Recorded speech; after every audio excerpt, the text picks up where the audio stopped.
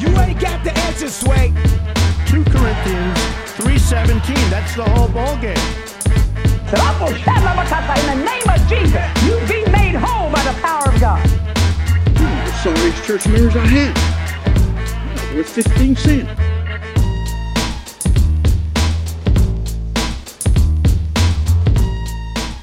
Yo, Basement Full of Heretics, episode 18. Moses, what's up? What accent is that? I don't know. Is you trying to imbue a bit of personality onto the show? A little bit. We're running low, people. we might as well address the elephant in the room right out the gates. It's a bit of a lazy Monday evening. But we did it. We did it. Yeah. I think anyone who's very I ain't gonna lie, man. What? I ain't gonna lie. If when I asked you yesterday, like, you want to record, if you had said no, I'd have had no qualms about it. I'd be like, cool. Yeah. We're already a day late on the podcast. We're gonna take a very crucial period. I think when you start any sort of project, I think there's actually genuinely an observed trend, a fact. It's called the dip, right? Something like that, yeah. Because when you first start something, there's the hurdle of overcoming, just starting. First being as horrible as you ever be, and for a lot of people, that's where they quit. They quit their New Year's resolution in January or whatever. And then if you're able to push through that, then I think obviously we've been able to push through that. We're here at episode 18. We kind of been through a few months of the podcast, and then you're able to push through that. But then eventually, after a while of doing the same thing, the monotony or whatever, it starts to eat away at you, and that's also a really crucial time, a little bit kind of in a more intermediate point where it's that's also where a lot of people are going to fall off the wagon. Let's say, for keeping with the resolutions metaphor, let's say once it gets to late March, April-ish, around there, you've been doing this thing for a couple months, and your life is better, but it's not significantly better, and maybe you still don't really enjoy it 1,000%. And I think what? You going? No, and I think for a lot of people, that's where they fall off. And I think probably for us, that's where the podcast is at. And I'm not saying we don't enjoy it, but I think it's definitely Here's the thing, man. We also I ain't trying to put this on the listeners, but the thing is, man, we need some encouragement, bro. Listeners. What do you want them to do? Give us something, man. Give us topics. Give us something. Give us something to work with. They've given us our last 4 topics. Yeah. They gave us this one. No, they didn't give us this one. Oh, well, thank you, listeners. Yeah, honestly, disregard. This guy has no idea what's going on with the podcast. He just wakes up, gets a text, and he hops on a Zoom call and starts talking nonsense. Emil is not at all clued. But there was I was wondering. Have you stuck to your New Year's resolutions? You were talking about that. Have you stuck to those? I haven't. I've made some progress. I could still. I'm at a crucial point where if I start taking them very seriously now, I could reasonably accomplish them by the end of the year. There's a few which I actually already have checked off the list. But that's pretty cool. I'm still trying to start my New Year's resolutions. I'm really struggling. You haven't even got to step 1 yet. No, trying to get a weekend. Do you want to share some of those resolutions? No, just eating healthier and exercising more. I've just been really struggling with that this year. I feel like you exercise all the time, though. Yeah, I don't know, man. But I sort of fall. I do I've gotten to this really bad pattern of just 3 days and then I just go off for a week. And I do for 2 days and I'm off for a week. That's what I like to hear. I'm trying to have the nicest body in the Dickenzie family, man. This project has been years in the making. That's exactly what I like to hear. Some people are like, Moses, that's the really fit one, right? That's the one who's really in shape. Yeah, that is. That's him. Emil's just a teacher. Yeah, man. I'm really struggling with that. Man. And also, John, keep struggling, my guy. Man, I definitely thought 2021 would be my year, but man, I don't know, man. It's almost Turns out like it's just like it's all almost the like other COVID. years. No, but it's just like COVID. The effects of lockdowns have hit me really hard this time. Like not even 2020 so much. It's 2021 that's finished me, man. I'm just tired. 4 times the charm, my guy. Yeah, I guess I'll try again next year. Yeah. But yeah, just with respect to the podcast, I don't want to give people the vibe that like we're slowly just like petering out and then we're just gonna stop posting on the feed. That's actually what we're actively trying to avoid. So obviously we had a little bit conversing. The thing is, what keeps things interesting for people is when you do new stuff, when you try different formats, when you try different things, have new ideas. But coming up with those things takes time. So what the plan is for now is we initially planned to just do this podcast every week forever. And maybe looking back on it, maybe it wasn't for us. Maybe it will be for us. Who knows? Down the line. It might that might be the case. Every week forever. That's actually like horrifying. Just what I think about that. Every week forever. That's actually like scary. That's all they do. Actually, not gonna lie, man. Actually, my favorite podcast right now, Bible Babes and Banter. Those guys have been going 60 straight weeks. Yeah. So what we're gonna do is this is what we're gonna do, folks. First of all, I think this is almost kind of benevolent to our listeners because as far as I know, most people haven't listened to all episodes yet. Haven't like completely gone through the entire catalog. If you have, actually let us know. And we'll do nothing for you. We would just like to know. We have no money for giveaways. But, I don't know. I was gonna say we're gonna shout you out, but we don't have the clout for that to even mean anything. Yeah, it's not really gonna mean anything. Just let us know. It'd be nice. But so what we're gonna do is we're gonna go to episode 20, and then we're gonna call that season 1. Then we're planning to take a few weeks off, take some time to regroup, get some ideas. Maybe really try to revamp the podcast. I'm even gonna we haven't done that in months. So definitely get back into the habit of praying. I know it's a Christian podcast, but I don't even know where my Bible is. It's been ages. But yeah, really try to center ourselves and then come back stronger. You know what? I think I'm even gonna make a new theme song. We're gonna really come back. Guns blazing. So that's the plan for now. This is episode 18 today. We do have one more guest lined up, hopefully, for our last 2 episodes. Then might do something special for the other one. But yeah, we're gonna cap it at 20 episodes for season 1. And then we're gonna come back for season 2, hopefully a few weeks after that. Who knows though? We might never come back. This might just be the end of Basic Full Heretics. It would be a nice phase in our lives, a nice little, audio record. Yeah, like remember that time we had a podcast for a couple months? Like, yeah. You know what's really crazy? Imagine if we never like imagine if it ends and one day you have like kids and then your kids find it. That's gonna be really weird, huh? Just like your kids like, yo, Dad, check out this podcast you made when you were 20-something years old. Oh no, I was talking to someone about that. Like, I think we're gonna. Yeah, like I think our experience raising kids is going to be very different because, our parents and older people, our understanding of them as young people is just based off stories they tell us. Yeah. And there's a lot of redacting that goes on. Like, I remember I once thought about it. It's like, you don't know your parents. You don't even know them a little bit.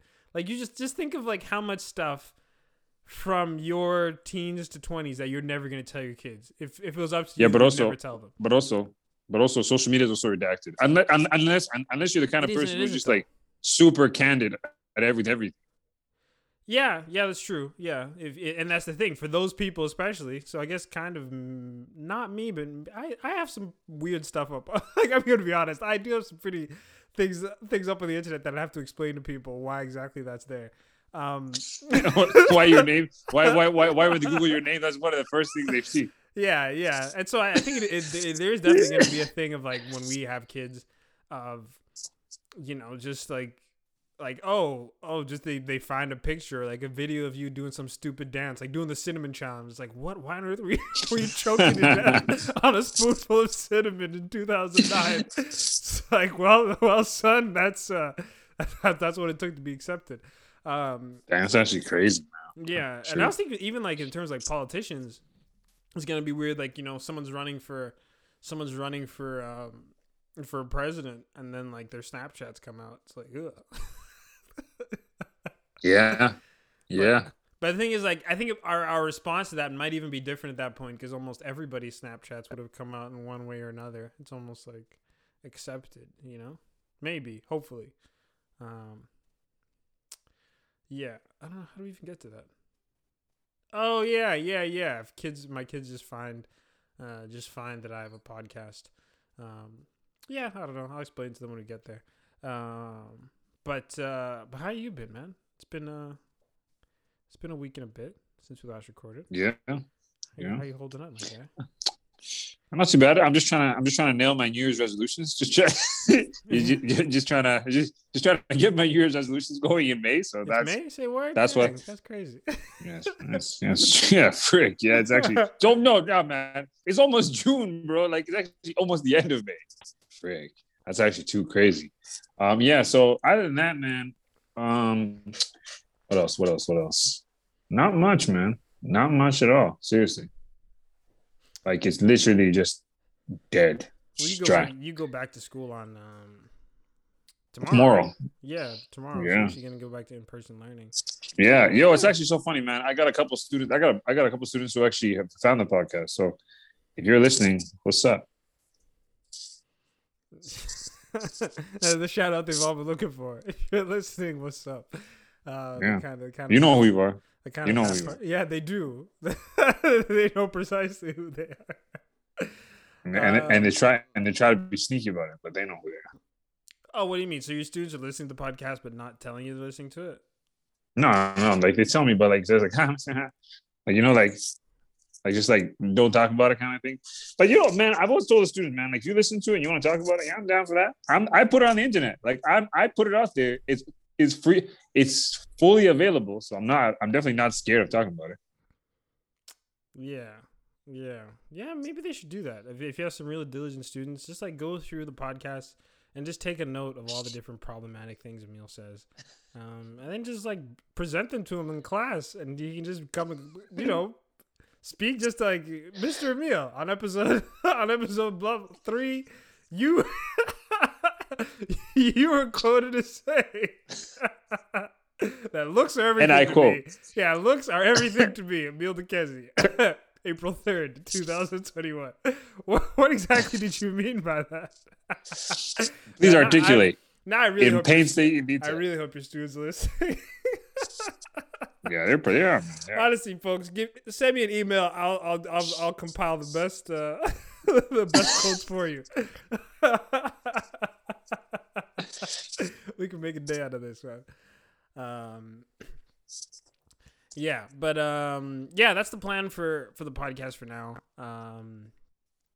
What is it? So yeah, we're gonna knock out a couple episodes and then call it a day for a bit, and then we're gonna come back stronger, bigger, faster, Better. Yo, bro, commit, man. If you're gonna start singing a song, you gotta commit, or else But I was thinking the order was weird because we're gonna go better, faster, stronger. Stronger is first, but you did stronger already. Yeah. Okay.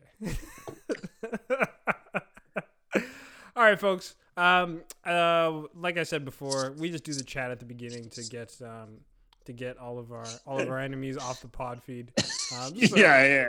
So Yeah. now If you're still here, You're family now. So yeah. it's still family. Honestly, a little pro tip for the podcast: if you want to get to the actual conversation, just skip to the 15-minute mark. We just do this 15 minutes at the beginning, so anyone who's trying to trap us in some traps. This is a test of endurance. All we're doing is waiting people out. We're talking about nothing for 15 minutes. Just so if we have something, if you have some like ill intent towards us, you're not gonna make it past this 15 minutes. We guarantee it. Yeah, like if you do, and just looking for ways to drag us, you are a bad person. Yeah, you are actually a bad person. Anyway, if you're doing that, man. Once again, if you made it here, we know you. We know you're someone who cares, someone who is invested in the betterment of the pod, and in the future, just skip to the 15-minute mark. It'll save you some time. Unless you like this, unless you want to hear what's going on. Unless you like it. But anyway, we do have a pretty interesting segment for Heretics Corner. So we're gonna get into that right now. We're doomed! It's times like this I wish I were a religious man. It's all over, people. We don't have a prayer. All right, so Heretics Corner this week. Thought I'd get a little provocative with the title. I feel as though I'm trying to think of the other titles we've had. I feel as though this might be the most, but maybe the biggest statement. Eating the rich in the basement, very active. Could almost be seen as a threat. Could almost be seen as a cause for concern. Keeping in mind that most of our audience is probably like younger, like in their teens to late 20s. I mean, early 20s and 30s and so on. I'd imagine it seems like this is the crowd that's definitely chanting at the rich. So this might be like finally. Yeah, like I said before, I suspect there aren't that many 1%ers listening to this podcast. This is very much underground radio. I was actually listening to one of the old episodes, and that line, it's like this podcast is made by poor people for poor people. That killed me, man. That actually killed me. Like I said before, this is the struggle hour.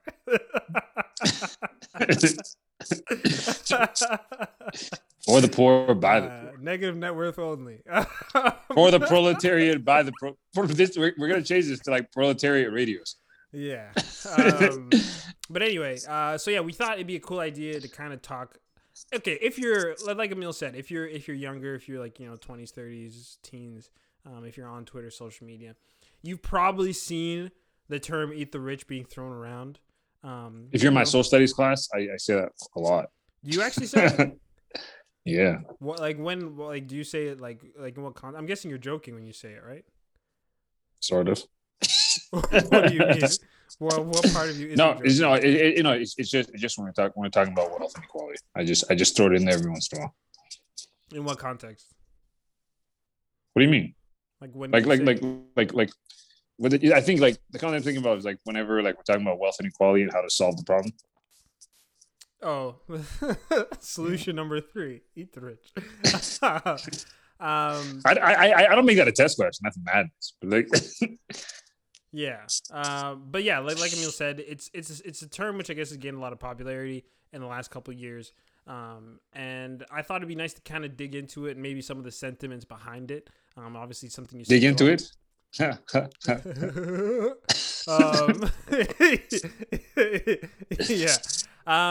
Like I said, like we do with a lot of episodes, I start a little definition. I think this one is especially important because it's a statement which, like, it definitely doesn't seem as though it definitely doesn't feel like a modern statement. Like when you say "eat the rich," it's like, yo, this must have been something which was around for a while.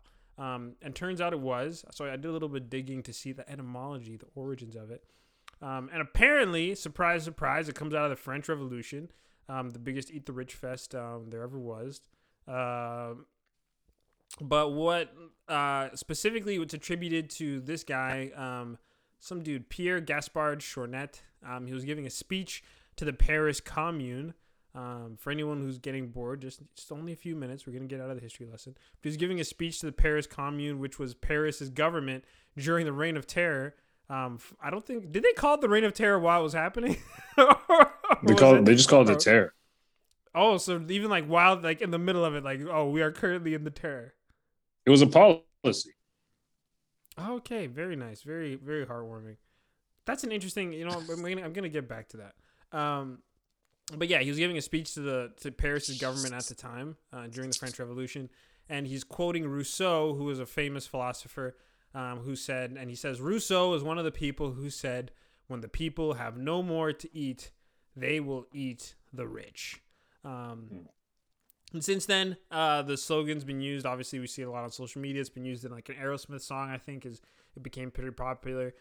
There's a political party in South Africa, which that's actually their slogan, which I don't know how they're doing because that seems a little intense. Especially in South Africa. Has AOC said that? I mean, that's a very leading question. Why? Why just? I doubt it. Why would she say I know. I'm just asking. I just saw her post a thing that said sometime that said tax the rich, and I just thought about that. I just thought maybe she said it before. Yeah. Yeah, I don't know. It's obviously it's popped up in a whole lot of different places. I know. I think one of the places I've heard it. There's a Royce da 5'9" song. He's a famous Detroit rapper, and it's like when there's nothing left to eat for the poor but the rich. It's one of the lyrics in the song. But anyway, it's a term which it gets thrown around a lot. Especially when people are expressing like anti-capitalist feelings, like especially when we're talking about billionaires, be it people like Jeff Bezos, Bill Gates, Elon Musk, saying like just highlighting the fact like, oh, we have this small handful of people in the world who are richer than almost everyone. People always talk about like, oh, today is another day that Jeff Bezos chose not to solve world hunger. Or like Elon Musk is literally leading sheep to the slaughter. yeah, literally saying like, hey, poor people, buy Dogecoin, and then tomorrow Dogecoin is nothing. You literally lead the masses to the slaughter. Yeah. But they enjoy it, man. Elon, he makes it a party. Yeah, good times. I'm just a good vibes merchant. Yeah, who's gonna bankrupt you swiftly? But yeah, so it's a statement which gets thrown around a lot, and I thought it'd be interesting for us to kind of, I'm gonna say it again, dig into kind of the sentiments behind it, how we feel about it, and just have a conversation about it. Because I think it's something which has become more prominent in the last couple of years, at least I would say, just based off the eye test, and kind of wondering why exactly and what exactly we make of it. Yeah. So the first thing I was thinking about is, and I know we talked about this a little bit before the show, just kind of going through the running order, but do you feel as though like there's a genuine like new fascination / animosity towards the super rich, or has that always been the case, and like social media is just a new way of us expressing our obsession with rich people? Or do you feel like this is a new thing where like we're just spending so much time fixated on how much rich people are worth and what they could do with that money? Oh, I think obviously it's something which has been there before. The fact that this was, as you mentioned, the French Revolution was literally a massive movement against the inequality that existed in France. Like you've had communist revolutions around the world, because I think I definitely don't think we are the first generation of people to be frustrated with capitalism and wealth inequality. That's almost as old as capitalism itself. So I definitely feel like it's been there for a while. I think social media has made it bigger and has also made the people pushing it forward younger than before. Because like, for example, like this anti-capitalist narrative has made the people shouting it and chanting it and pushing it forward younger. It seems to be younger than before, because like previously, if you were anti-capitalist, you would likely have been like a professional revolutionary who's like well read in a lot of this stuff. Yeah, a professional revolutionary. That Lenin was a professional revolutionary. Oh, okay. Well, okay, that doesn't seem like the kind of profession a lot of people get involved in. Yeah, no. But what I mean is like, oh, I'm a professional dictator. It's like, well, I guess. No. What I mean is like essentially like academics, or like you'd have almost be like an academic who's involved in this. But it's just like, I feel like social media has allowed anyone to push it forward, and it just seems like because of that, you have younger people on the face of it. Like here's the thing, like. I remember when I posted this, it reminded me of something. A couple of days ago, like my only interaction with No Name is just like the J. Cole thing. No Name the rapper? Right? Yeah. Mm-hmm. But the other day, I saw a thing on someone posted something on Instagram. I think it was like Alex Medina, who was like a producer, and it was a No Name thing. I clicked on her page, and like her entire she has like 5 or 6 things on Instagram, and all of them are like anti-capitalist, radical, revolutionary stuff. And I'm like, I don't know how old she is. Like, I'll be like in her early 20s, late 20s and stuff. Yeah. And the thing is, it definitely feels like it's a lot younger people pushing it forward. And I don't know, I feel like social media has made it a bigger mass movement, and has made younger people seem to be on the forefront of it a lot more than before. But I definitely don't think this is a brand new creation that we've come across in any way. Yeah. No Name. Okay, No Name. I'm a pretty big fan of her. I really like her music. But she's a little bit different. She's very much like about that life. Like she just spends all day on Twitter, just reading like like Marxist books. I'm not saying when I say Marxist, I don't mean it like in any sort of insulting way. It's literally what they are. It's like Marxist literature. And she's just like reading about it and tweeting about it, and then every once in a while she gets mad and deletes all of her tweets and stuff. That's kind of her. Yeah, because when I went there, she had like 5 stuff on Instagram. Yeah. She posts stuff and deletes it, posts stuff and deletes it. It's a little bit alarming. But she's a bit of an interesting case. That's interesting though. You say it's been kind of pushed, like the age is being pushed down. I don't know. I'd never really thought about that. Like I don't know if that's right or wrong. I couldn't really speak to it. But yeah, I think you highlight social media as maybe the biggest variable in like the way we currently feel and talk about super rich people.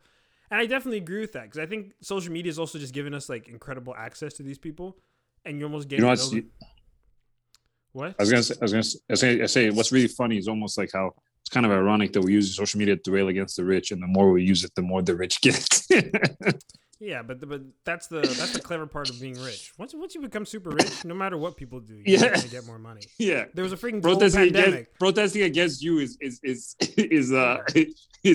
financially lucrative. Think about it, man. There's a global pandemic. The whole world shuts down, and Jeff Bezos got 3 times richer. That's what it means to be the richest man on earth.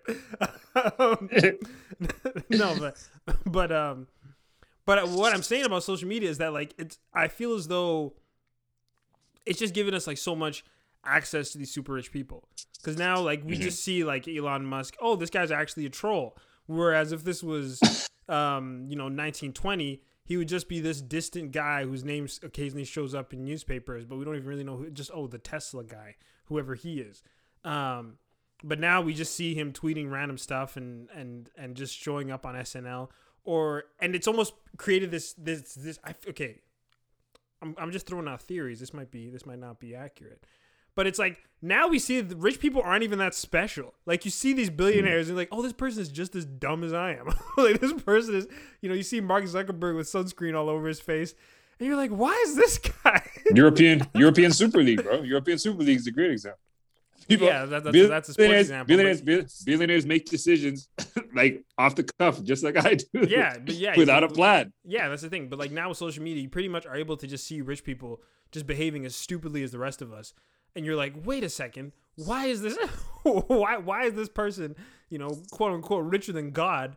And they don't seem to really have any special skills. And then on the flip side of it, it's almost like, now we have this increased access. Look at things like the Forbes list is now there's just so many more mediums for rich people to actually flaunt their wealth, specifically by telling you how much wealth they have. Like it's not even just by buying big things, but literally going and talking to Forbes like, yeah, this is how much money. Obviously the Forbes thing is a kind of an estimate, but I think of like the whole Kanye situation. Do you remember that last year when Forbes announced he was a billionaire? Yeah. Yeah, and like that one was it was such a perfect example because all of a sudden, because Kanye's been calling himself a billionaire for about the last 10 years, no one believed him until last year, and then he does the Forbes profile and they're like, yeah, Kanye's actually a billionaire, and then he tweets out like, Forbes, you got it wrong, I have $3 billion. So the Forbes say Kanye is now a billionaire, or we can confirm that Kanye is a billionaire and may have been a billionaire for a long time. No, I think he had just crossed the threshold. Like he was now a billionaire. Like the last 8 years he's been lying. And for about 7 of them, he probably had a negative net worth and was in tremendous debt. Yeah. Wasn't Kanye begging Mark Zuckerberg for money or something? Yeah, $50 million. Or else Jay-Z was gonna come break his knees. But now it's created. I think it's created this like strange, dynamic where it's like, previously, first of all, rich people, they just existed in a different universe. Like you weren't interacting with them, and so you never had to think about them. And now it's like you you know who the rich people are. You know what they do with their money. You know exactly how much money they have, and you know that a lot of them, like obviously they usually tend to be like, you know, pretty, have some sort of like discernible skills, but you know they're not really that much special, that much more different from you, or that much better than you. And yeah, but it's interesting because like Donald Trump, like I remember I was hearing someone say, people say like no, but people are saying like Donald Trump, people like rappers just say like I'm the Donald Trump of the hood and stuff like that. But like it's interesting that there's this like anti-capitalist sentiment. Do people still aspire to be rich? Is that still a thing, or are people sort of just giving? Are millennials and Gen Z sort of giving that up and just like I don't want to be rich anymore? Is that still an aspiration people have? Do you aspire to be rich? Ooh, I aspire to be comfortable. Everyone always says that. Everyone always says, literally, you're like the fourth person who has said those exact words to me. I've asked them, do you want to be rich? Okay. Obviously, when I say everyone, I'm not even talking to 7 billion people. But okay, no. But here's the thing. What do you mean by comfortable? What do you mean by comfortable? Oh, you have a summer home and you go on vacations 4 times a year? No. What I mean by that is that it's having millions of dollars is not or having like an obscene amount of money is not one of my top priorities. Okay, but so what do you mean by comfortable? Because it's again, I was gonna bring this up later in the conversation, but I mean, we were just looking this up just before we started the podcast, and if you have a net worth of $800,000, you are globally in the 1%. And I feel as though if you're the 1% richest human beings, like I feel as though it's pretty safe to say you're rich. So is that something you aspire towards? Like I don't have a number in my head of like I need to make this amount. Oh, okay, but you may just be a bad financial planner. So then, when you talk about like your ideal future, then what does that look like then? And that's actually something I'm thinking a lot about lately. Like I think for me, when I first got out of like university and stuff, yeah, I had really bad money skills, and I just feel like for me, one of the things is just, for me, my thing is just to not be essentially like a slave to someone else, like financially. Hey, that's a loaded word, man. Yeah, slavery, man. It's too soon. Financial slavery, man. Too soon. Anyway, what were you saying? You don't want to be a slave to someone else's what? Like for example, like for me, one of my big things is just like I just hate debt. I just hate debt a lot, and I just don't want to. I just don't want to be in debt at all. Yeah. Because I feel like debt limits you, because anytime you want to do something, you can't even do it freely because you know in the back of your head, I owe Moses this. And so no matter what I do, Moses got to get his bread. And so I just hate that. Okay. Yeah. Okay. I think that's fair. To be honest, like when I think about my ideal life, if 800,000 is an $800,000 net worth does make you globally 1%. And like think 800,000 net worth, what is that? So let's say you have a $450,000 house, which is a nice house. You own it. Yeah, and you own it. You're already, quite a bit of the way there. And just say you have a car, you own it. That's a pretty big chunk. Then you have, money in the savings, and then you probably at least have a six figure salary. Yeah, and like when I think about like my ideal future, if I'm being 100% honest, that's probably, although I think it's definitely waned a little bit, but that's probably, it looks not too different from that. So I think. Yeah, there's a part of me that's aspiring to be rich, and I don't know exactly what to make of that. Well, I know exactly what to make of that. I just want to be comfortable. But no, but I don't have any illusions about what comfortable means. I'm not using comfortable as a euphemism for rich. I know exactly the comfortable and rich are the same thing. But going back to the whole, the eat the rich conversation, I think we're gonna get back to our own feelings later. But like, when you talk about this whole widespread anti-capitalism, or at least the stuff you see on social media, people just being very critical of super rich people, when you see it, do you feel like it's genuine? Like, do you feel as though people genuinely believe, like in their heart of hearts? I know obviously that's an impossible question to answer, But I mean, like, do you believe that people genuinely feel like in their heart of hearts, no one should be that rich? Or is it maybe, or is it more a resentful thing? It's like, no one should be that rich if I can't be that rich. Or is it maybe something else that's driving all this? Yeah, I think to some degree, I think there are some people who are passionate to it. But with any mass movement, there are people who tag on just because they feel like they have to. Like the thing is, even think about Black Lives Matter. There are people who are just tagging on to that. I was thinking it, man. Yeah, y'all had us fooled, man. Y'all had us fooled last year. We really thought we were about to end racism. We really thought, yo, we almost did it. Y'all got us, man. Yeah. Hey. Remember that one summer? I was talking about yesterday. I think I was talking to you about that like a couple days ago. I'm like, remember that one summer where we almost ended racism with black squares? Remember we're sitting in our rooms posting stuff and like not doing anything. We almost ended racism. No, we were just close, in our bedrooms. Man. We were close. No, but that's what I'm saying. But like, I feel like with any mass movement, there are people who are definitely about it, and there are people who tag on just for the sake of, hey, we do this thing. I was about to say, man, if people were really serious about it, Bernie Sanders would be the Democratic nominee. Hey, man. There's nothing on earth that could make Bernie Sanders the Democratic nominee. Lord knows that'll never. The cabal won't let him. Yeah, honestly, man. Honestly, and here's the thing: I'm not gonna get into too much of a political conversation. That's not what the podcast is about. But I mean, I've always taken issue when people like frame things like, "Oh, this political party is the good guys and this one is the bad guys." And it was good for them. Yeah, exactly. Maybe good for you, and that's a very different statement. For some people, Trump was very good for them, and I feel as though like even when it comes to things like the Democratic Party, like even if you think the Republicans are worse, or even if you think that modern conservatism is worse, which I would agree it probably is, just look at stuff like that, like the way they handle Bernie Sanders, and just remind yourself that these people they're not the good guys. They're just not as bad as the other guys. It's really interesting because like I know like yeah, we're not getting into politics too much, and I think we had a conversation about this last week, and we might not just touch this again. But it's interesting because I remember when was it last week or late last week during the bombings, during the Gaza Israel thing, when the Washington Post take a couple minutes to address that episode. Yeah. Anyway. Okay. But when the Washington Post released that, was it Washington Post broke that news about Joe Biden had approved a $735 million sale of weapons to is this your kid? Israel? Yeah, then everyone's like, what? No, Joe Biden. I'm like, you guys are shocked. You guys are shocked that Joe Biden would do this. Like, yeah, Joe the drone Biden.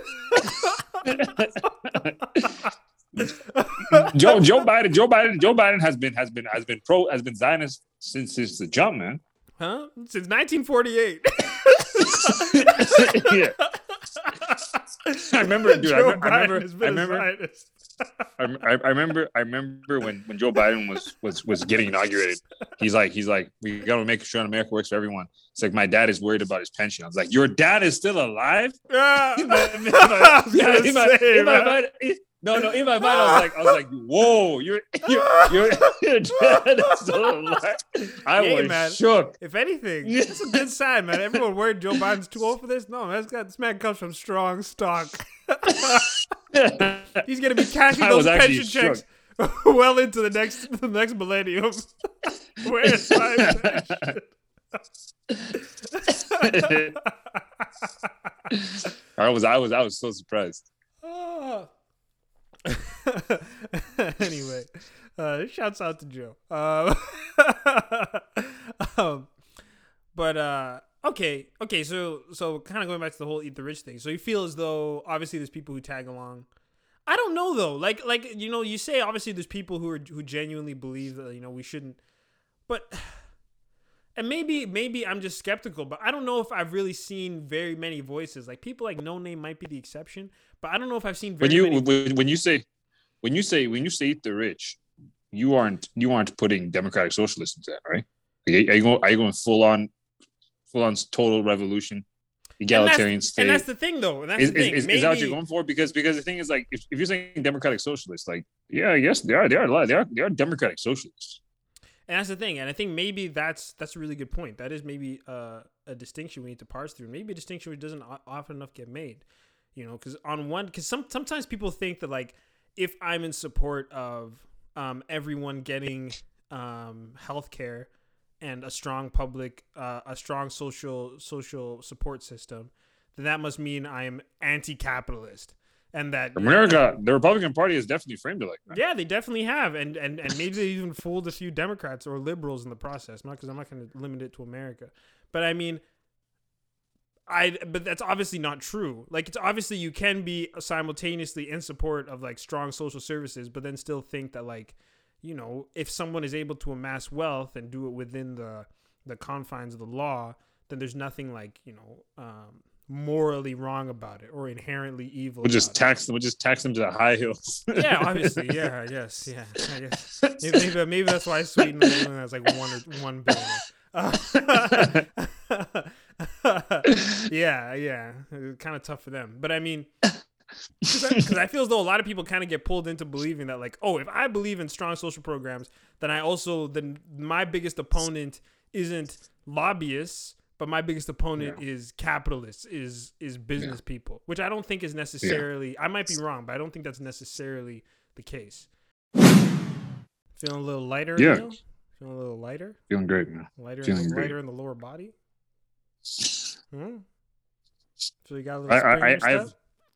I have a medical question for you afterwards, but I won't ask it now. Bro, was your trip to the bathroom that intense? WebMD won't do? Let me call my brother with irritable bowel disease. Let me see what he thinks about this. It's about pregnancy. But I'll get you afterwards. All right. Damn. Well, Emil, man, you can't just throw words like that out there and just not address them. No. Oh no! I was wondering what a pelvic. People talk about pelvic floors. You know what that is? Okay, is this about to get gross, man? Because I might just cut this out of the pod. No. You know what that is, though? Pelvic what? Pelvic floor. No, what is that? Okay, I was just wondering. I was just listening to a podcast where this woman was talking about how like she had twins and it basically destroyed her pelvic floor. So I was like, I don't know what that is. You just came to the bathroom and that was the top of your mind. No, because what is the state of my pelvic floor? I actually didn't think about that because until you said, "Are you feeling lighter?" and I just thought about that lady. I was like, "Oh." All right, you know what? I think I might actually cut that. All right, folks. Nah, keep it, man. Keep it. No. I don't know if the people are ready for this. Okay, you know what? We're gonna keep it. Man, this is late season podcasting. This is, you know, like in sports, like the team already out of the playoff picture.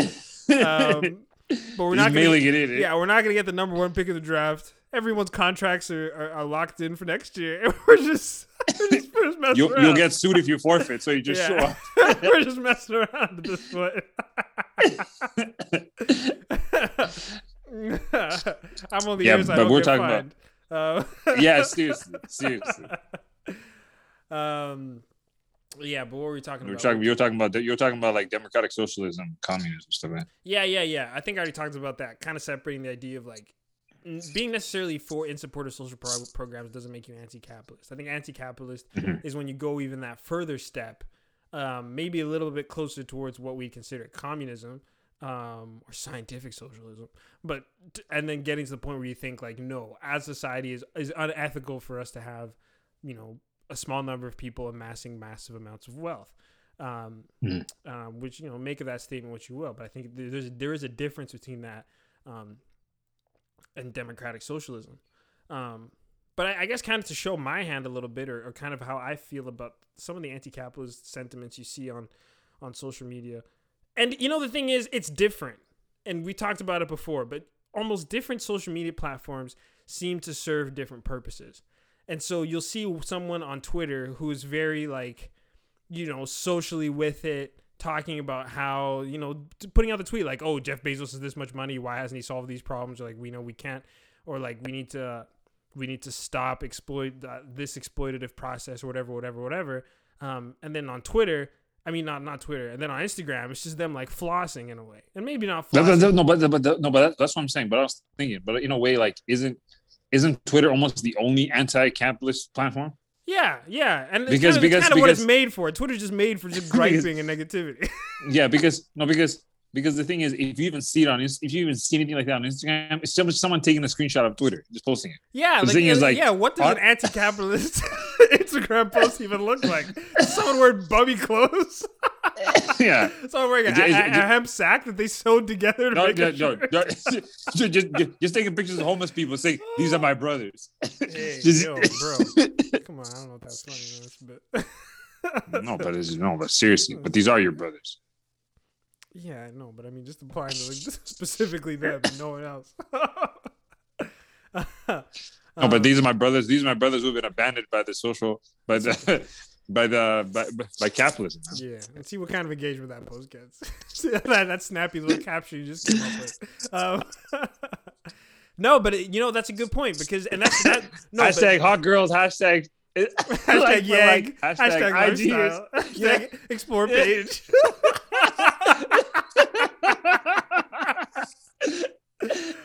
Hashtag greedy, hashtag follow for follow.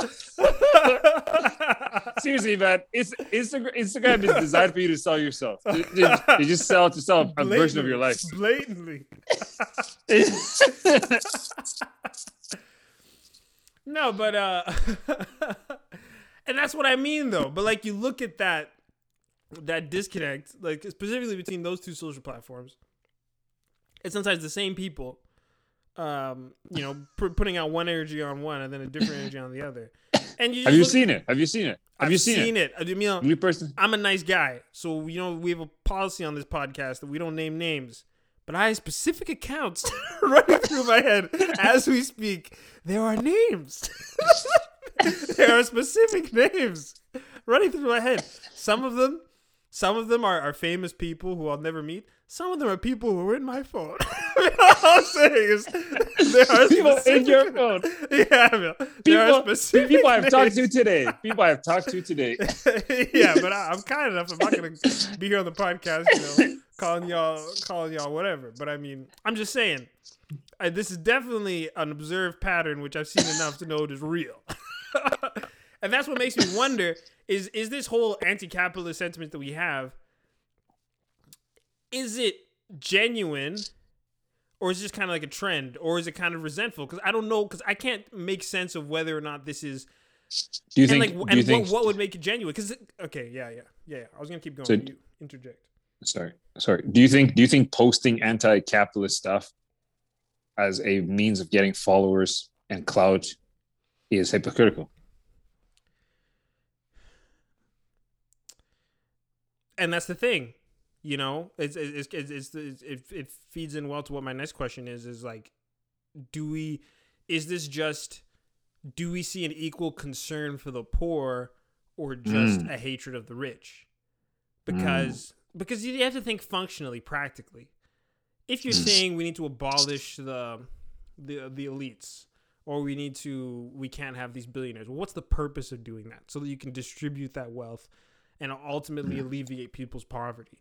Ultimately, help people who are struggling. And I'm not saying I never see anyone talking about ways that we can alleviate poverty, but there just seems to be much more fixation on how we can harm the rich rather than how can we help those who are struggling. Mm-hmm.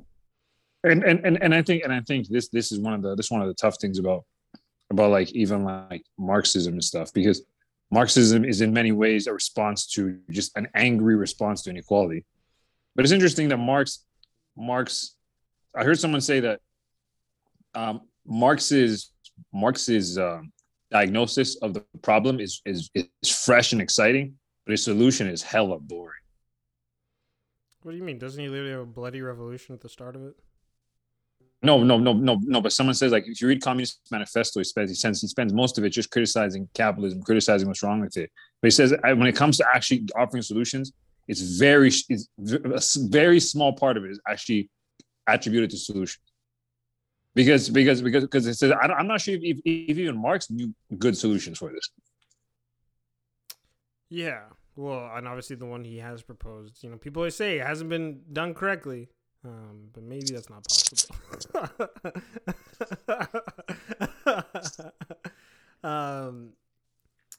And that's the thing. Like, I'm not gonna. I haven't read Communist Manifesto, and judging by the size of it, I never will. So I Dude, it's so small, bro. Is it?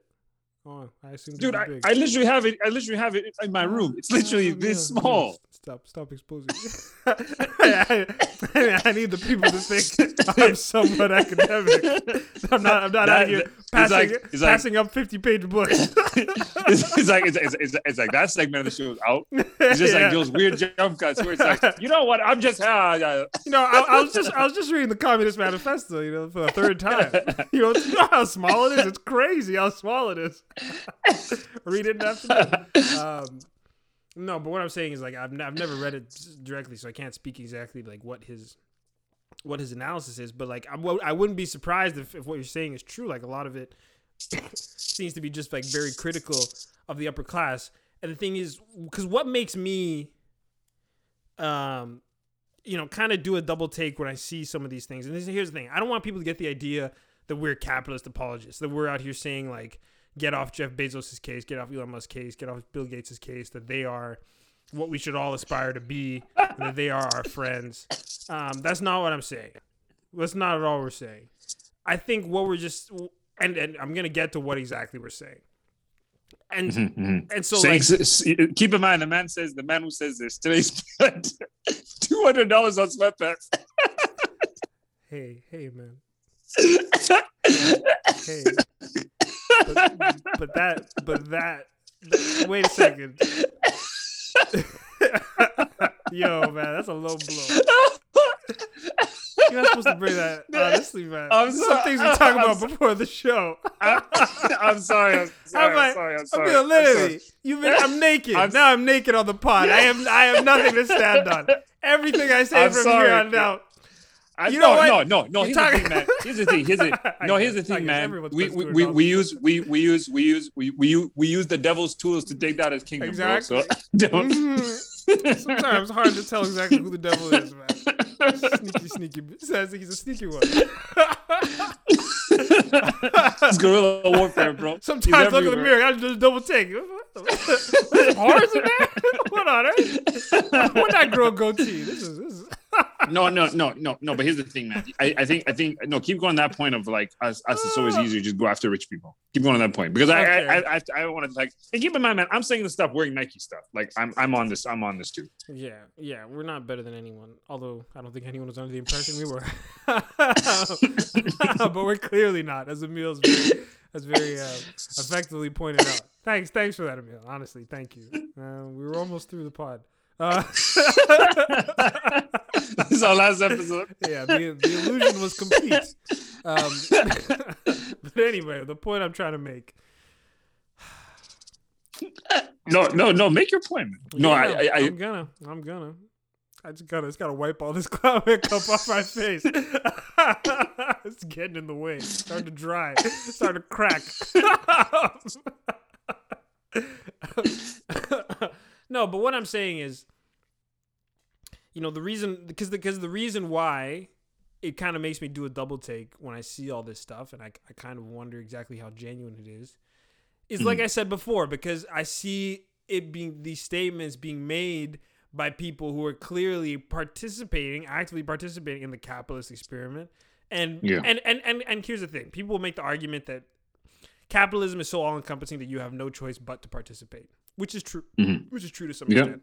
Like, you try to live without money, and unless you're on the frontier or something, and you're hunting your food and growing your own vegetables, like, yeah, you're not going to be able to exist without money.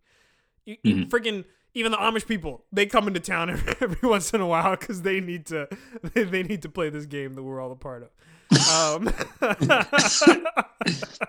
Amish the ones who drive the big SUVs. Those are Hutterites. I think those are Mennonites. I don't know what they are, honestly. All I know is none of them listen to the pod right now. So say what you want. Say what you want. How about an SUV, man? How about in the big SUV? Man, they don't have those SUVs. They probably have like wooden radios, man. It's like what's one of those the Flintstones things where like people are running. No.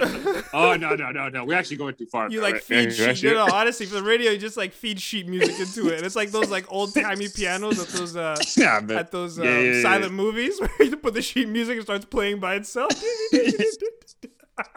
Come get us, Amishites. Whatever I don't know what they're called. Amishites. That's not even the thing, man.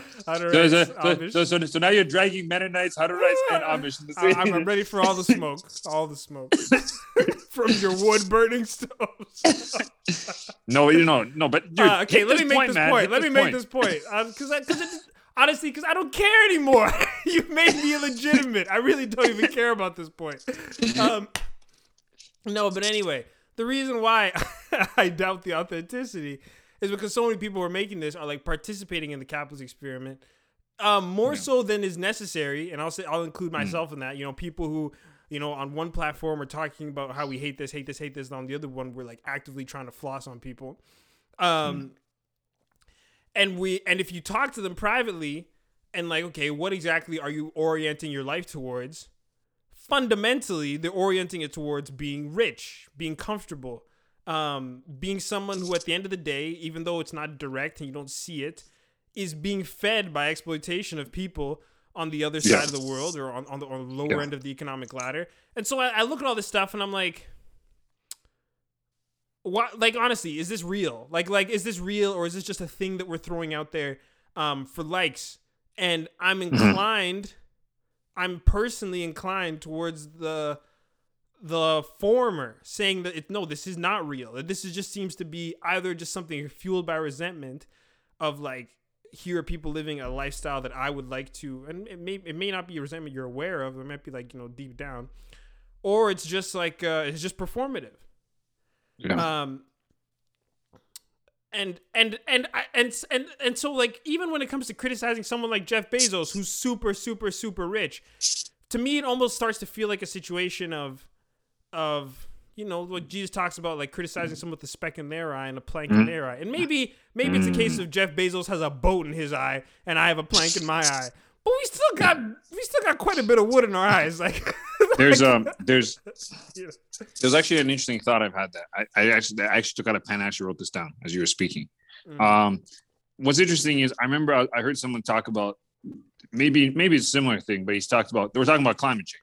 Yeah. And they said one of the big things that corporations and governments will have you believe is that it is your responsibility to do something about climate change. But it says in actuality, this issue is so big that your personal decision isn't going to do anything. But it says what we actually need is to focus on the companies and people that perpetuate this system, perpetuate climate change. And so speaking of climate change, but what perpetuates those companies is your individual decisions, isn't it? Yeah.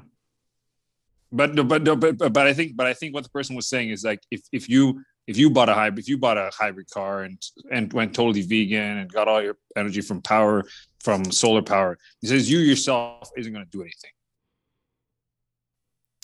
Yeah, like yes and no, but I mean, like, but in a way, that's all that you could do, you know.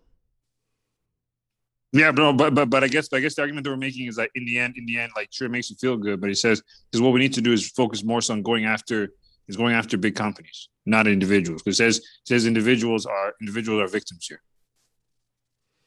Yeah, and I know, and that's the thing. I agree, and I think honestly, it needs to be something which happens in tandem, like at the same time. And I think the climate change movement or the environmentalist movement, the green movement, I think that's a better word for it, is a good example of it, because you see on one hand, you know, governments and large organizations starting to crack down on these big organizations, but at the same time, you're seeing a push for individuals to make more green choices. And so it's almost like we as a society are saying that like, hey, all these companies, we're going to hold you to a higher standard because we're also simultaneously holding ourselves to a higher standard. And I think with the anti-capitalism thing, kind of what throws me off a little bit is that sometimes, you know, it seems as though people are saying like, you know, people who are actively involved in the capitalist game are just getting mad at Jeff Bezos because he's profiting off of it quite a bit, you know, more than they are. He's wildly successful. He's just winning. While they're only mildly successful. But at the end of the day, it's almost like, first of all, capitalism is a bigger system than either of us. and we're all upholding it. Like, the reason Jeff Bezos is rich is because we've all willingly decided that we're going to turn a blind eye to Amazon's work conditions. We're going to turn a blind eye to their tax evasion, all these things, and keep ordering from them. There was collectively and as individuals. I was listening to this audiobook on Karl Marx and stuff, and they're talking about how, in a way, Marx says capitalism makes slaves out of all of us. He says even the rich, because the rich are stuck in a cycle where they do things that they don't necessarily enjoy. Yeah. Because they have to. That's a bar. Karl Marx, score one. but what's interesting is I think you raised an interesting point, the idea of like even the Jesus example. And I think we spoke about this in our doubt episode, the idea like are we just asking questions for the sake of asking questions, or because we actually want answers?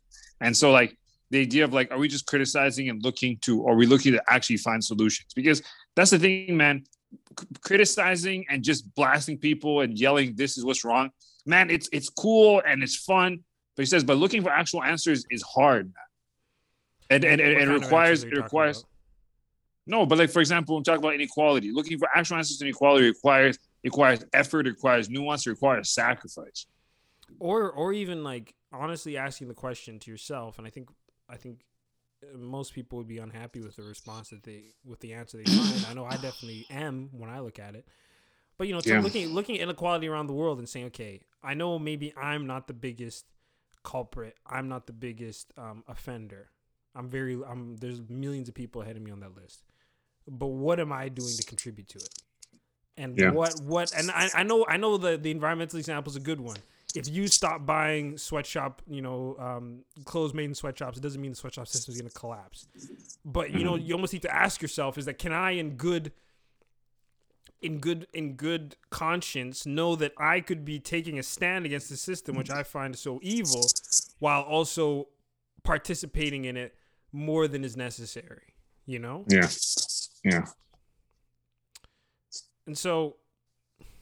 And here's the thing, man. Like I can almost hear it. I feel people listening to this podcast and calling us, apologists for the super rich. And maybe we are, because deep down, that's what we want to be. I'm kidding. Folks. I just want to be comfortable, bro. Not really. Yeah, I just want to be extremely comfortable. I just want to be ridiculously comfortable. I want to be so comfortable I don't have to work anymore, but I still make money. Just comfortable though.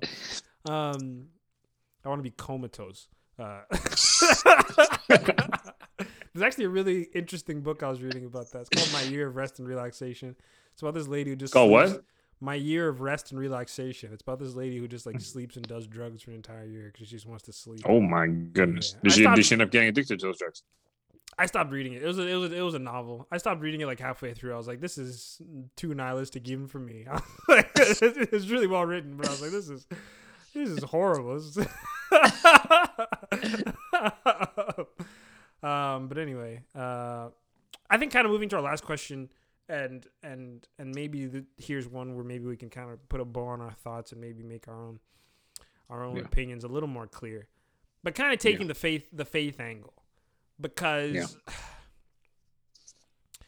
when you talk to Christians about, okay, can faithfulness to God and riches truly coexist? You get very different answers. Like you get the prosperity types, and not even just the prosperity types, just people I grew up with in my own church who would say, God at the end of the day, like there's rich people in the Bible. There's Abraham. There's God says, I want you to prosper.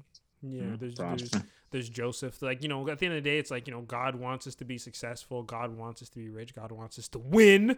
And we want to be like Donald Trump. You just win so much, you get tired of it. Yeah, until Jesus comes. But and then on the flip side, people will say, like, look at Jesus.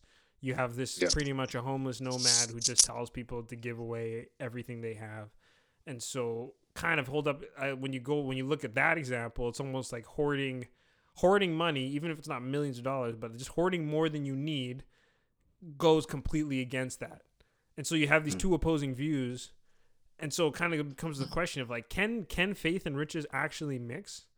And like, if they can, like, what does that actually look like? Because obviously the prosperity preachers with a private jet, I think most people look at that and are like, that seems a little off. That seems kind of wrong.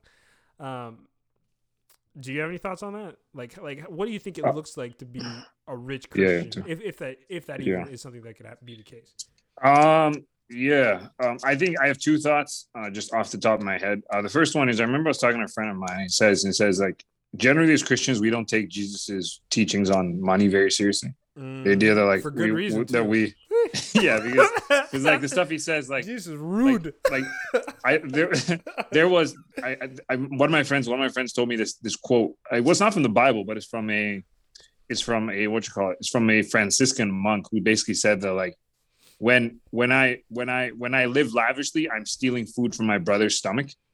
The idea that God has given me wealth in order to help other people, and when I use that wealth to just pad my life up to get reckless stuff, I'm essentially taking the money and the food God has given me to give my brother, and I'm taking food off his plate. Yeah. And I think Jesus's idea of like looking out for other people, like I think when you look at the gospel, I don't think Jesus really makes much room for just even comfortable, like the accumulation of wealth, just accumulating wealth for the sake of just saying I want more and more and more and more and more. I'm not sure Jesus doesn't really make much room for that. I think on reach I wasn't born here, but like on the point of rich Christians, the way I personally look at it is I feel like wealth should be used as a way to help other people, and like I feel like we have to look at our blessings. And this is something which I ain't gonna lie, man. Like this is something which I've really, really struggled with all my life. The idea of like, hey, once I give my tithe, God, don't touch me. Don't even look at this money because this is all mine. Like I gave you yours. I gave you yours. Yeah, I gave you yours. Now leave me alone. And that's literally the mindset I've had, and I still have it. The idea like, hey, I've given my tithe. I'm gonna do whatever I want with it. But I definitely feel like God has given us wealth for the purpose of helping other people, and that's something which I really, really suck at. And so then you think that like almost collecting wealth or hoarding wealth goes against that, or is there goes against the gospel, or is there a certain like in all cases, or is there like once you cross a certain threshold? I don't know, man. I don't know the amount. I have no clue. What do you think? See, this is the problem, man. This is the problem. This is the thing with you, man. What? You always try to trap me. You always like wake up, make. You actually make. That's what this show's about. You actually like make the old plan. Oh my God, I'm gonna trap him. You're like you're trying to trap me, man. I don't know, man. I don't know, no. And then I ask you. Go. I just ask questions. Like, yeah, just ask questions. No, okay. Let me see. Let me see what my thoughts are. I think I generally agree with you on that. And people talk a lot about the fact that like when you look at and here we can actually start to flesh out our own true opinions. But I mean, like when you look at the gospel and the New Testament, and you read some of the things that Jesus told his disciples to do, and some of the things his disciples did. It looks straight up communist. Like it looks like they were in a commune, common ownership. They were? Yeah, they were. Like Jesus, he's telling people sell everything you have. Not even like sell most of it or sell like the excess, sell the net. He's telling people sell everything you have, give it to the poor. But the capitalist favorite quote of Jesus, eh? Which one? To him who has the poor, the poor you always have with you. The poor you always have with. I'll do it tomorrow. There's always be poor people. Man. Broke ass. Poor people. No matter how much money I give you, you'll still be poor. Always, and Jesus prophesied your poverty.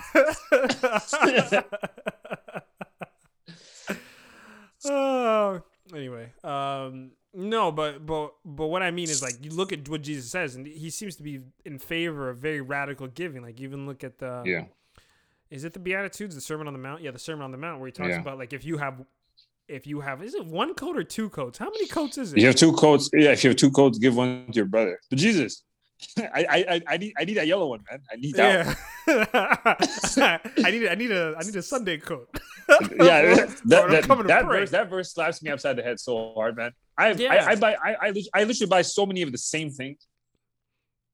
Oh, like the exact same thing? Like for example, for me, shoes. Same thing. Yeah, like just different Converse, colors. Blue Converse. Yeah, just different colors of the same thing. Yeah, and that's a really powerful image when he says, if you have one, because literally what he's saying is any excess you have, give it to your brother. Like you literally keep enough for yourself. And give it to your brother. So once you give it to your brother, you literally have the exact same. To the point that like if you lost it, you would be in need. Yeah, he would have to give you one of his clothes. Yeah. It's like, hey, you were naked. I give you my coat back.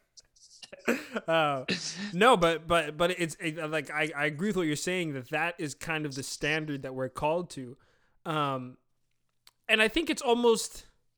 And here's the thing: I don't think I'm another thing. I know that's not what my life looks like. Like I'm not. I don't give radically. No one to say Moses is radically is generous on another level. And it's important that when you look at the biblical examples, Jesus doesn't mean giving a lot of money. There's a story of like the widow's mite, where you have this poor widow gives literally a couple cents, but because it's all she has, Jesus literally says to the people like she's given everything. And I think it's almost the question of like how precious your money is to you. And it might be a question of maturity, of like if you're more mature in your faith, and if you believe that like ultimately more good is going to come from me giving this than me holding on to it, then you're able to get closer to what Jesus is saying. And maybe if you're a little less mature, and I think that's probably where a lot of us are, including myself, there's that hesitation, and you hold on to things, and you hold on like, oh, but I need this just in case of a rainy day. I need this. I'm not telling people to give away everything they have. Jesus is, though. Do you? Yeah, I'm not saying that. I'm not saying it. Jesus is. Do you know anyone? Do you personally know anyone who like practices? Maybe not perfectly. Yeah, who you look at and say, man, like I look at this person. Someone says like radical generosity. Like there's a person in your mind that you say, hey, I know a person who lives that out as best, like really well, or like as best as they can, kind of thing. Yeah, not someone I know personally, but there's this guy, William McCaskill. I might have talked to you about him before. Oh yeah, you told me about him. Yeah, he's this professor in the UK, and he practices this thing called effective altruism. I don't think he's religious, but I think I heard him once on Joe Rogan. It must have been, yeah. And it was really challenging because he practices this thing, this method where he only keeps as much money as he needs. So he's a professor, and so let's say conservatively he's making like a 6-figure salary, like let's say 100-some thousand a year. But he's calculated that he only needs $36,000 to live. And so literally every cent beyond $36,000 he gives away to charities. And he has like a whole like, I think, yeah, it's almost like a charity set up where like you give money to the charity and then they find ways to give it to these to other charities which are doing good work. Is it called Better Give Well or something? I think effective altruism. If you just look it up, you'll find it. Effective with an E. And I remember when I heard his story, like for me that was really challenging because he doesn't. I don't think he's even religious at all, but he just kind of decided that like, I don't need what's the point of money? The money is to achieve things, and if I've already achieved everything I need in my life, then I might as well give it away so we can achieve things in other people's lives. I know when I heard that was really challenging for me. And for a while, to be honest, a part of me was like, yeah, that's what I'm going to do in the future. I'm just going to be like living on the bare minimum, and then giving away the rest. But yeah, I think that's the closest I've seen it personally in my life. You said you thought of it. Are you still on that? I would hope so. And that's the thing. Like, I don't know, it's so easy to make commitments when you don't have anything. And then once you actually run into money, you start to see your morals get a little compromised. Lifestyle inflation. Yeah.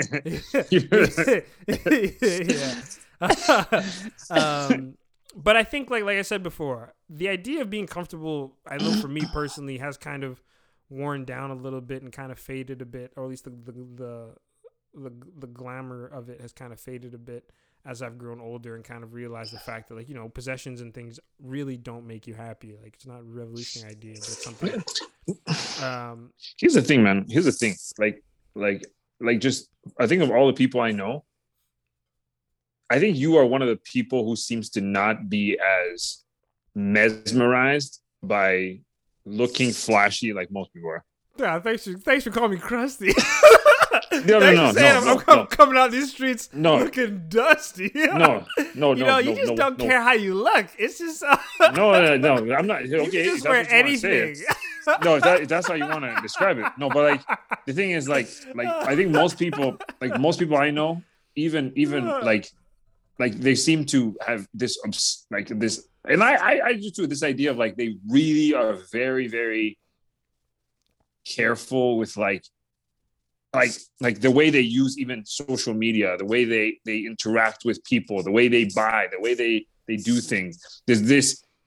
Like even when they're not caring, there's a certain element of I want to look like I'm not caring. Yeah, people. But the thing is, I think in lowercase, people never use capitals. Oh, it's like my slacker, yeah. It's my slacker aesthetic. But I think of you. You seem to be the kind of guy. Like I remember, like there's times when I've gone to the store with you, and you're just like, hey, I'm gonna get this thing because I like it. It's cheaper. I have the money to afford this other thing. But I like this one thing. I'm gonna get it. Fanny packs. And I'm gonna be happy with it. Yeah, and that's the thing, man. Like that's the thing. Like you seem to not be as like. And I think, and I say this honestly as like a compliment because that's something I really struggle with. The idea that like you seem to not be as, which I look at it as a form of freedom because I feel like being obsessed with how people perceive you, it is a form of slavery. The idea like you are not free to be yourself. But I think if anyone would actually try that, I can definitely see you trying because you seem to not be as just like obsessed with how other people perceive you and stuff. Cut to me buying $200 sweatpants. Yeah. Just hours ago. But you like them though. You could have bought the $500. So keep that in mind. I could have, folks. No, I couldn't.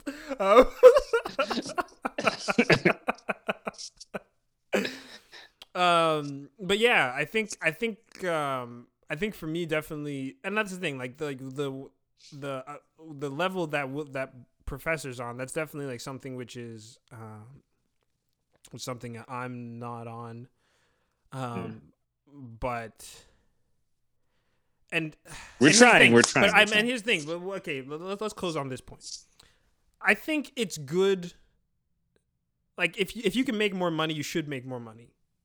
Mm-hmm. Obviously, if it comes at the expense of like your morals and relationships, now you have to start asking yourself, maybe not. But if you can do it in an ethical, reasonable way, I think you should. Yeah. And I think even definitely, when you talk about like paying off debt.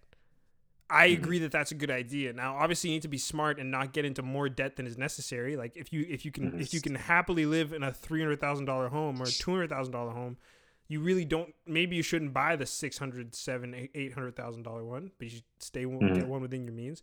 But I definitely agree with paying off debt because, like you said, it limits you. And it limits your ability to even do good in the world because you're being weighed down by this thing. But then it's like once you get beyond that and once you start getting into like, buying things just in case or, buying things just because like, who cares? Like this kind of, and then it kind of, I think, and I don't want to seem overly judgmental because I do these things too, but it kind of gets to that area where you're talking about with this monk and you're like, okay, but am I... What could this money be doing that would be more meaningful? That could really be more effective. And I think those are kinds of the calculations we all need to make in our own hearts and minds. Yeah. So if any of you guys are stumbling across a lot of money and you're just like, I gotta give that away, Basement for Heretics will be your first donation. We're always taking donations. No accountability. Don't expect a receipt. Yeah, no tax receipts at all. Just drop in the direct deposit and forget about it because you're. $5,000 later, Emil still doesn't have a mic. What are you guys doing with this money? It's like why is the audio quality getting worse? Like the episodes are less frequent. The audio quality is worse. It's like why does it sound as though Emil's recording in another room and he's just yelling? You hear that echo though? It's a bigger room. Hey. And anyway, honestly, at the end of the day, like, if people want to say, like, we spent this whole podcast playing defense for Jeff Bezos, setting screens for Elon Musk. At the end, I don't think we did. I don't think we did, and maybe we weren't sufficiently critical. But at the end of the day, it's like those people aren't going to listen to us. They're not listening to this podcast, like we said before. Yeah. This is a struggle hour, and so we're talking to our people. You know, and obviously the messages we're going to give and what we're going to talk about is going to be directed towards people in similar situations that we are. And I think even to our listeners is just that thought that, like, as like I obviously this I can't speak to everyone's situation, but I would imagine as much as you envy Jeff Bezos and all these people's lives, just remember, man, there is someone out there, someone you may even know, who's looking at your life and like, dang, that person has it all. Mm-hmm. Well, so someone say maybe even a large proportion of the world is doing that. Yeah. Mm-hmm. Well, there it is. 1 hour, 20 minutes later. You want to eat the rich? No eating the rich. Start with yourself. Start with yourself. That's so good.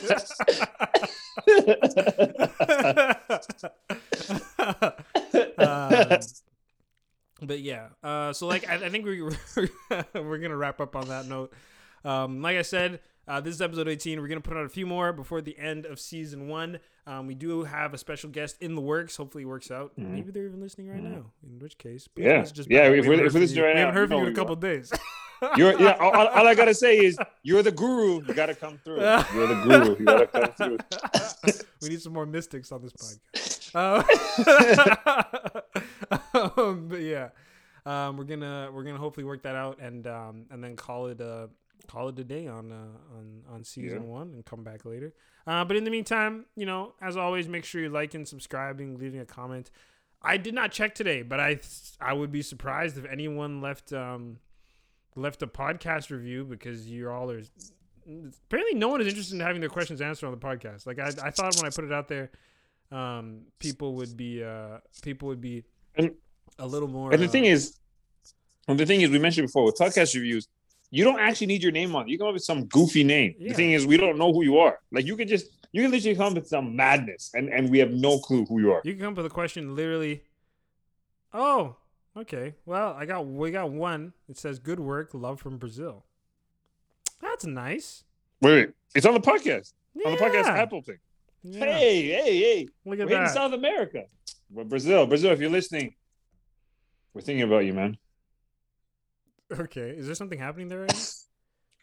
I don't know. I think people just don't like their president, and COVID's ravaging them. Okay. But I don't want to get to that. Yeah.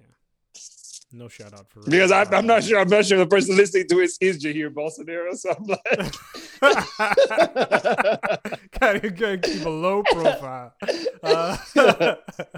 We don't want to be like that Belarusian dissident who they're landing planes to arrest. I'm like, I read that story today. I was like, yo, this guy needs to chill. That's crazy. That is crazy. Oh, I'm just running a blog. Gonna ground this place. Yeah, next time you go to Brazil, you go there and you're arrested. You're arrested right away. Is there not a single hacker in Belarus who could like maybe just take this guy's page down? Do you really need to land a plane? Anyway. No, he was on Telegram, bro. But I see. My boy's slick. But anyway, thanks everybody for listening. Make sure, as always, like, subscribe, leave a comment. Thank you for the comment that was left behind. Leave a review, and hit us up on Instagram. We're there. We're square. Yeah. But yeah, you wanna say goodbye for this week? Yeah. Take it easy, guys. Thanks for listening. All right, everybody. Take care. Much love.